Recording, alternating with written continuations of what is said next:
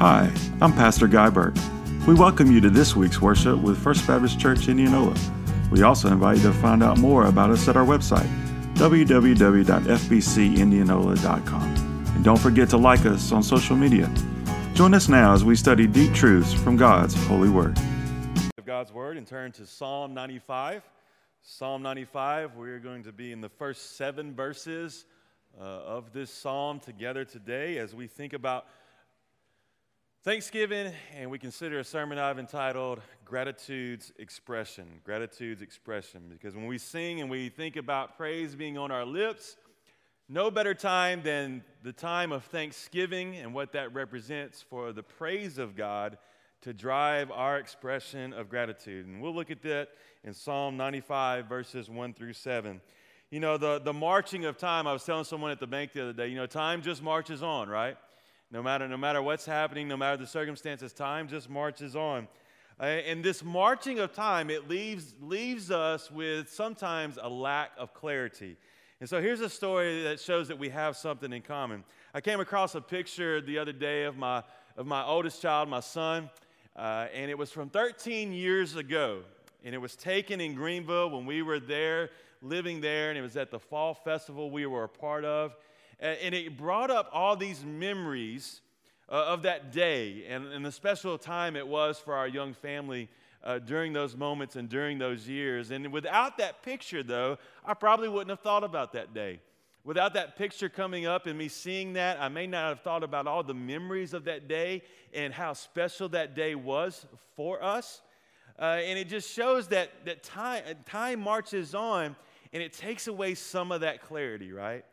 It takes away, as we grow and we enter into different seasons of life, some of those things in the past are not quite as clear as they once were. And you've had these conversations. As a minister, I've had these conversations with those that have lost loved ones, and in their grief, they miss certain things about their loved one that was lost, and they may not remember everything, and then something comes to their mind about their loved one that was lost. And just as time marches on, the clarity seems to fade in some ways. And the people of God knew that. And it's one reason God commanded the people to remember and to worship what He had done in their life. When you walk through the Psalms, and we'll see a bit of this in Psalm 95 today, but when you walk through the Psalms, you'll see people proclaiming and the text showing that the people of God are to remember the Exodus when they were brought out of slavery, to remember the parting of the seas, to remember the Passover when God passed over and saved His people in that form and fashion. And we see this recorded in the Old Testament, but it wasn't something that happened. It wasn't a segment of the people's history. No, it was something they were to remember, right? And not only were they commanded to remember it, it was something they were to pass down from generation to generation, much like you would pass a baton to someone as you're running in a race. Remembering what God has done, remembering who God is, remembering the promises of God, handing that off to the next generation. It's important because time marches on and it wears down our clarity. It removes that clarity that maybe we once had. And so as we arrive at the threshold of Psalm 95 together this morning, we see both conversion, this conversion of both worship and gratitude. They're converging right here in this moment, and we see that worship's lifeblood is thanksgiving. Now, we have decorated Thanksgiving in some ways in our culture. And most of the times we think of Thanksgiving, we might think of family, and we might think of our favorite dish, or we might even think of the Egg Bowl. I don't know what we think of, but we think of some things when we think about Thanksgiving, right? But here in Psalm 95, we see that both worship and gratitude, they converge on us. And it makes us ask the question, whether you're here today or you're watching or you're listening, we all have to ask this question about Thanksgiving. It's not only what we're thankful for, but who is the object that we're thankful to? Who is the object of our worship? Because if we're worshiping family, then we're off track. If we're worshiping anything else than our Creator and our Maker, then we're off track. If our attention is given to all these different lanes in our life, then we're off track. And what Psalm 95 shows us is how worship drives our thanksgiving, and how our thanksgiving should be characterized by our worship of the one true living God. And this leads us to our big idea for today. And so if you don't hear me say anything else, hear me say this. Our big idea for today is worshiping the Creator creates gratitude. Worshiping our Creator creates gratitude. So let's read the first 7 verses in Psalm 95 together this morning. So take your copy of God's Word. You can follow along, beginning in verse 1. Come, let's shout joyfully to the Lord. Shout triumphantly to the rock of our salvation. Let's enter his presence with thanksgiving. Let's shout triumphantly to him in song. For the Lord is a great God, a great King above all gods. The depths of the earth are in his hand, and the mountain peaks are his. The sea is his, he made it. His hands formed the dry land. Come, let's worship and bow down. Let's kneel before the Lord our Maker. For he is our God, and we are the people of his pasture, the sheep under his care. We read this psalm, we see this voice going forward, this voice of worship. And it shows us something about worship. And the first principle we see comes from verses 1 and 2. We see that worship is joyful. Worship is joyful. As I read through this and studied this week, put this together, I was thinking of a couple of years ago, I was with some of our students, a group of our students, and went to Infuge down in Mobile, Alabama. And one of those night sessions where there's a great worship time, we were in the midst of that. And our group during that session got to sit up close to the front. They move you all around so everybody gets their turn up front. Well, it was our night to be up front. And I remember hearing this song sang, and I remember just stopping. I stopped singing, and I just kind of stood there, and I looked around in that auditorium where all generations, all these students from all across the South and even further than that, all these youth leaders, all these college students that had come to lead students during that week, the band was leading this time of worship, and I just wanted to take it in. And it was this time of worship where I just closed my mouth and I just looked around. And it was one of the most meaningful moments I had in that year, because there was this joy, there was this excitement. It was a joyful time of worship. And that's what we see happening in Psalms. In Psalm 95, we see, did you see the word triumphant over and over again in this psalm? There is victory in the Lord. And that victory is to bring us gladness. And that victory is to bring us joy. And that victory is to characterize our lives. And it should shape our thanksgiving, because worship is driven with gratitude. And gratitude's expression should be one of joy. And the very first word shows us this. The first word of the psalmist is come. It's an invitation. When we come to the threshold of Psalm 95, the psalmist invites us. The psalmist says, come, let's worship the King. It's kind of like yesterday with Bess. You know, I like using Bess as for some illustrations, because she's still young enough where she doesn't care. You know, the older ones are a little bit different, but the young ones, she doesn't know what's going on, so I can talk about her. No big deal, right? So me and her got to hang out yesterday morning. We got to play, and she wanted to drive around. She just pointed at the van, and she wanted to sit behind the wheel, and then she pointed and was wanting to get back in the car seat. And so I put her in the car seat, and then she looked at me and was like, all right, let's go. Let's drive. Let's go. Okay. And so it was a nice day, so opened up the sunroof, rolled down the windows, and we just drove around some neighborhoods. Saw some people we knew just hanging out. Nice, beautiful day. And then we wound up at the park next to our house down the street. And she's going up and down the slide, and we're running around there. And we sit on the bench for a little bit, and then she looks at me, and she decides that she wants to go ride the horse that's on the other side of the playground. And so she looks at me, and she says, moan. Moan. She's saying, come on. And come on, Daddy. Come on, Daddy. And so there we go. We go to ride the horse she wanted to get on. And really what the psalmist is saying, moan. Let's go. Come with me. Let's enter into this place of worship. And let's enter into this place of gratitude. And let's go before the King with thanksgiving. May our gratitude to him be expressed in this way. And that'll reshape our thanksgiving. That'll reshape our lives. That'll reorient our days when we hear that invitation to, come on. Come on with me. Let's go worship the King because he's triumphant. Let's go worship the King because he is good. Let's go worship the King because he is worthy. Let's go worship the King and orient our lives around him because he is graceful and he is good and his kindness abounds in our life. We are blessed by him. Each verb in this psalm, it just builds on one another to where there's this crescendo, this volcanic sound of praise coming forth in Psalm 95, and we need to recognize that.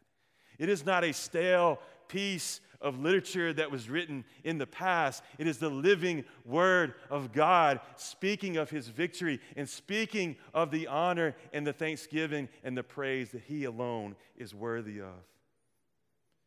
You see, when we think about making comments of, well, I guess I need to go to church this week. Or we make comments of, well, I guess I need to get back to church because I hadn't been in a while. I've heard these all my life growing up. That's not what we see in Psalm 95. Obligatory praise and apathetic worship is not characteristic of Psalm 95. Therefore, it should not be characteristic of our lives as followers of Jesus. No, friend, it is a volcanic eruption of praise, of thanksgiving. And it highlights the church's importance.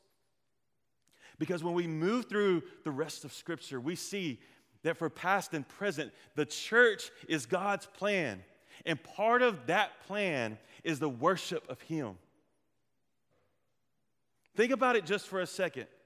If someone who knew nothing about God decided to join in on a worship service of the church, and they heard and they saw and they witnessed, what would they walk away saying? Would they walk away saying they proclaim and follow a majestic God?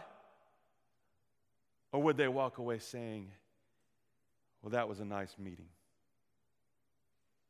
Psalm 95 shows us that we are to come and we are to praise and we are to worship, and that thanksgiving drives this worship. It also shows us that worship is not isolated, friend. That to come together as the church, corporately as the people of God, to worship in the presence of one another and in the presence of God, that matters. That we don't isolate so that we can, quote unquote, grow by ourselves or grow on an island. That is not scriptural. That is not biblical. Now, there are going to be some times where you learn some things as you study in your own that is going to grow you, but it is not to neglect the gathering of the saints. And so even in this psalm, we see this idea of worship, but we see the importance of the church that's coming. This is written in the Old Testament. We know the church is established in the New Testament, but God's people coming together has always been a part of following the one true living God. And it shows us that importance here, even in Psalm 95. But it also shows us that we are joyful because of the object of worship. The object of worship is none other than the Lord, the rock of our salvation. The foundation of our salvation is Him alone. And therefore, we come to the Lord in worship and in praise because of who He is and for what He has done. And we worship with joy. We have an expression of joyful worship. Now, this joyful worship, however, is not random. And in the next set of verses, in verses 3 through 5, we see that worship is specific. Worship is specific. Over the last couple of weeks, I've been making it to some basketball games around the Delta, filling up the gas tank a little bit more. And I knew where all the towns were that I needed to go as I looked at the schedule. But there were a couple of schools that either I couldn't remember or I hadn't been to before. And so I had to pull out my Google Maps app on my phone to find out specifically where I needed to go. See, I knew the town, right? I knew the highway that would get me to the town. But that wasn't the last step in the destination. I had to be more specific. Because I could get to the town, but I might miss the game. So I had to figure out exactly where that school was, where that specific spot was, so I wouldn't miss the game, right? I had to find out that detail and be very specific. You see, following and worshiping the Lord is very specific. It's not random. It's not by chance. It's very specific, and the psalmist presents specifically who our worship is directed to. Worship is specific because God is the king above all gods. And this distinction is key because we do not worship an unknown God. We do not worship a God that is distant and far off. You see, philosophically and theologically, that would be known as deism, okay? So simply put, this is what deism is. Deism is God's wound the clock, or maybe you remember playing with those tops when you were a little kid and you spun the top and it went around. God spun the top, and then he's good. And then he just is away from everything. He's distant. That's not who we worship. We don't worship an unknown God. We worship a known God. And in Scripture, and specifically in the Old Testament, his name is Yahweh. And that's who the people worship, and he is the king. And that's what we see happening here in Psalm 95. The people are specifically worshiping the triumphant, victorious king because they know his name. And he's the God above all gods. There's only one true living. So an unknown God is not the God of the Bible. The God of the Bible is a known God.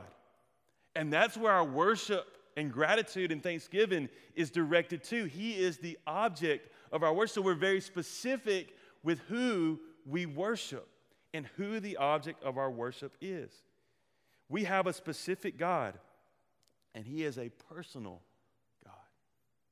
When we get to the New Testament, we see that he knows even the numbers of hairs on our head.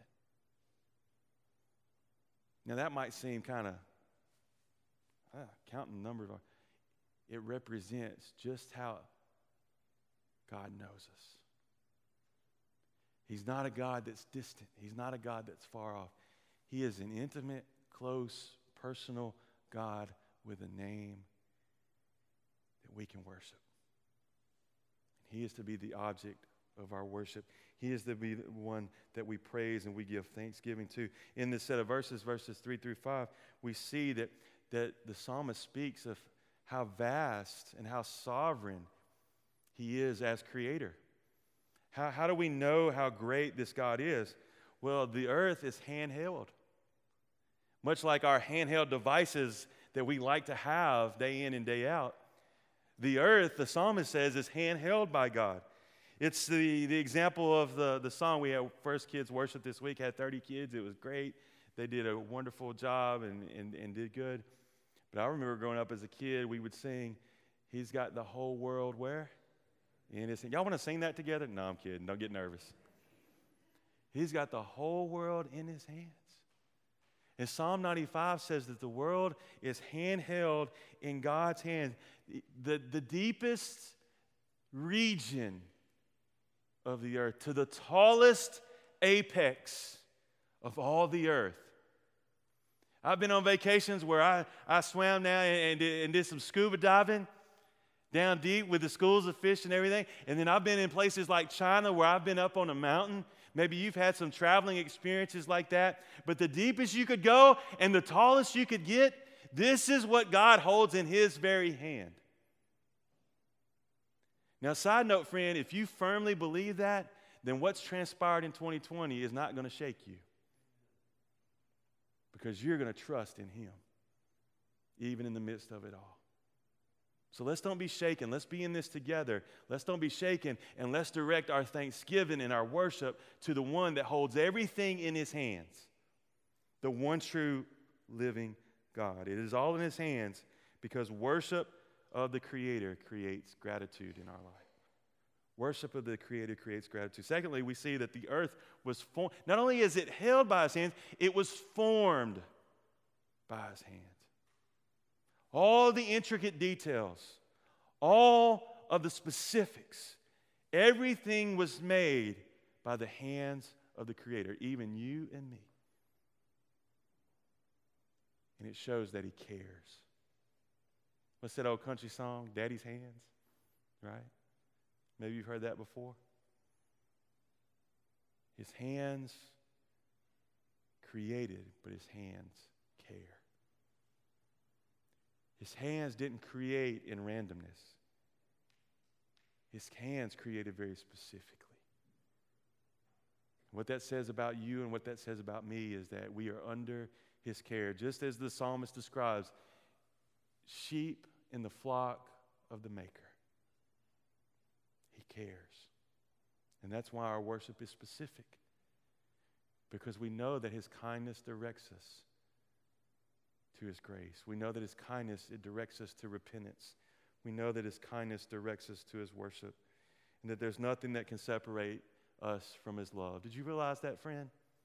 If you're watching today, did you realize that nothing can separate you from the love of this Maker, this love of this Creator who holds the world in his hand, who cares enough to be close to us in our needs? Listen to what Paul writes as he expounds on this idea in Romans chapter 8, verses 38 through 39. Paul writes, "For I am persuaded," that means he's convinced, he's believing it, it is part of him. He says, "For I am persuaded that neither death nor life, nor angels, nor rulers, nor things present, nor things to come, nor powers, nor height, nor depth, nor any other created thing will be able to separate us from the love of God that is in Christ Jesus our Lord." So maybe as you come to Thanksgiving, maybe that's where we start, right? Maybe that's just where we begin. With everything that's transpired up to this point in this year, maybe that's where we begin, and we're just thankful that God loves us. And that there's nothing that can separate us from the love of God. Height, depth, circumstances, pandemic, whatever you want to name, it can't separate you from God's love. It can't separate you from the grace of God. And that may just be the embrace that our soul needs in these moments. To know that we worship a specific God who we praise and we give thanksgiving to out of his love for us. But we also see that worship is a response, and we see that in verses 6 through 7. Worship is a response. So we see that worship is joyful. We see that worship is specific. And the last principle this morning is that worship is response. You know, new wears off quick, doesn't it? Right? You've heard me say it before, that my wife's gift is, her spiritual gift is throwing things away, right? And I'm just glad I hadn't ended up on the curb, although 2020 is not over. So we'll see what 2020 brings. But last weekend, it was time to clear out some stuff. So her and my oldest daughter got in the closet and in the room, time to clean up and clean out, right? And here comes all the American Girl doll stuff. Oh, we had to have it. Oh, it was on the Christmas list. Oh, it was so pretty. You know those utensils for those dolls are better than some people's utensils, right? Oh, we had to have it. It was so pretty. It was so nice. We get the hair done, get the matching outfit. I got pajamas. My dolls got pajamas. We love it, love it, love it. But now we don't love it so much. And now Baby Bess gets to love it. Amen? All right, hand me down. Baby Bess gets to love it. But that's part of this cycle that we find ourselves in, right? It's new. It's exciting. Look at it. I have it. It's wonderful. It goes in the closet. Because new wears off. Time takes its toll and new wears off. And here's the danger. Are you listening? Come here real close. Here's the danger. The danger is that time would take its toll spiritually upon us. And we would lose sight of how good God is, His grace that saved us, the forgiveness that is present with Him, and we would even lose sight of the hope of eternity because the new has worn off. You see, that will affect how we respond in worship. If the new wears off, if the new wears off of our faith, if the new wears off because all the years have passed and we don't have that clarity of how God saved us from our sin, if the new wears off in our life, then it will affect how we respond in worship. And the danger is that we'll begin to take steps and go through the routine and we'll go through the motion. And we won't be proclaiming how triumphant God is. And we won't be talking about how great God's grace is. We will just simply be moving through the motions. That's the danger. And friend, I'm just here to tell you that's where Satan wants you. If Satan can take the shine off your salvation, if Satan can use time and circumstances to wear down the gloss of your salvation, then he wants to make that a cracked door spiritually in your life so that he can begin to kick that down and make you begin to doubt, make you begin to wonder, make you begin to walk steps away from God. That's exactly what the evil one wants, but that's not what we see in Psalm 95. Psalm 95 shows us. It emits for us like a light into the dark. It shows us the heart of worship. It says, come. We worship the King above all gods, the ones that's only worthy of our praise. He has cared for us as sheep in His pasture, and He is the one that we sing to. He is the triumphant Lord. Friend, don't let that time take its toll on your faith. Don't let that time bring the shine off your salvation. Turn to the Lord. And may your response of thanksgiving come from a heart of worship. May it be said of us, may it be said of us as a church, and may it be said of our families that Thanksgiving, it had a great time with our family, and it had some good dishes that we always like to have during that time of year. But may the number one characteristic be the worship of the true King. Because worshiping the Creator creates gratitude. As we wrap up this morning, I was thinking about a testimony I heard from worship artist Jeremy Camp. I'm sure you've heard some of his songs before, whether you realize it or not. A movie was made of his life in the last couple of years called I Still Believe, and it was about the relationship between him and his first wife. His first wife contracted and had cancer, and they got married, and she passed away. But he shares in his testimony that her attitude was this. Her attitude was one of eternity. Her attitude was, I'm going to be okay. I'm going to be in heaven.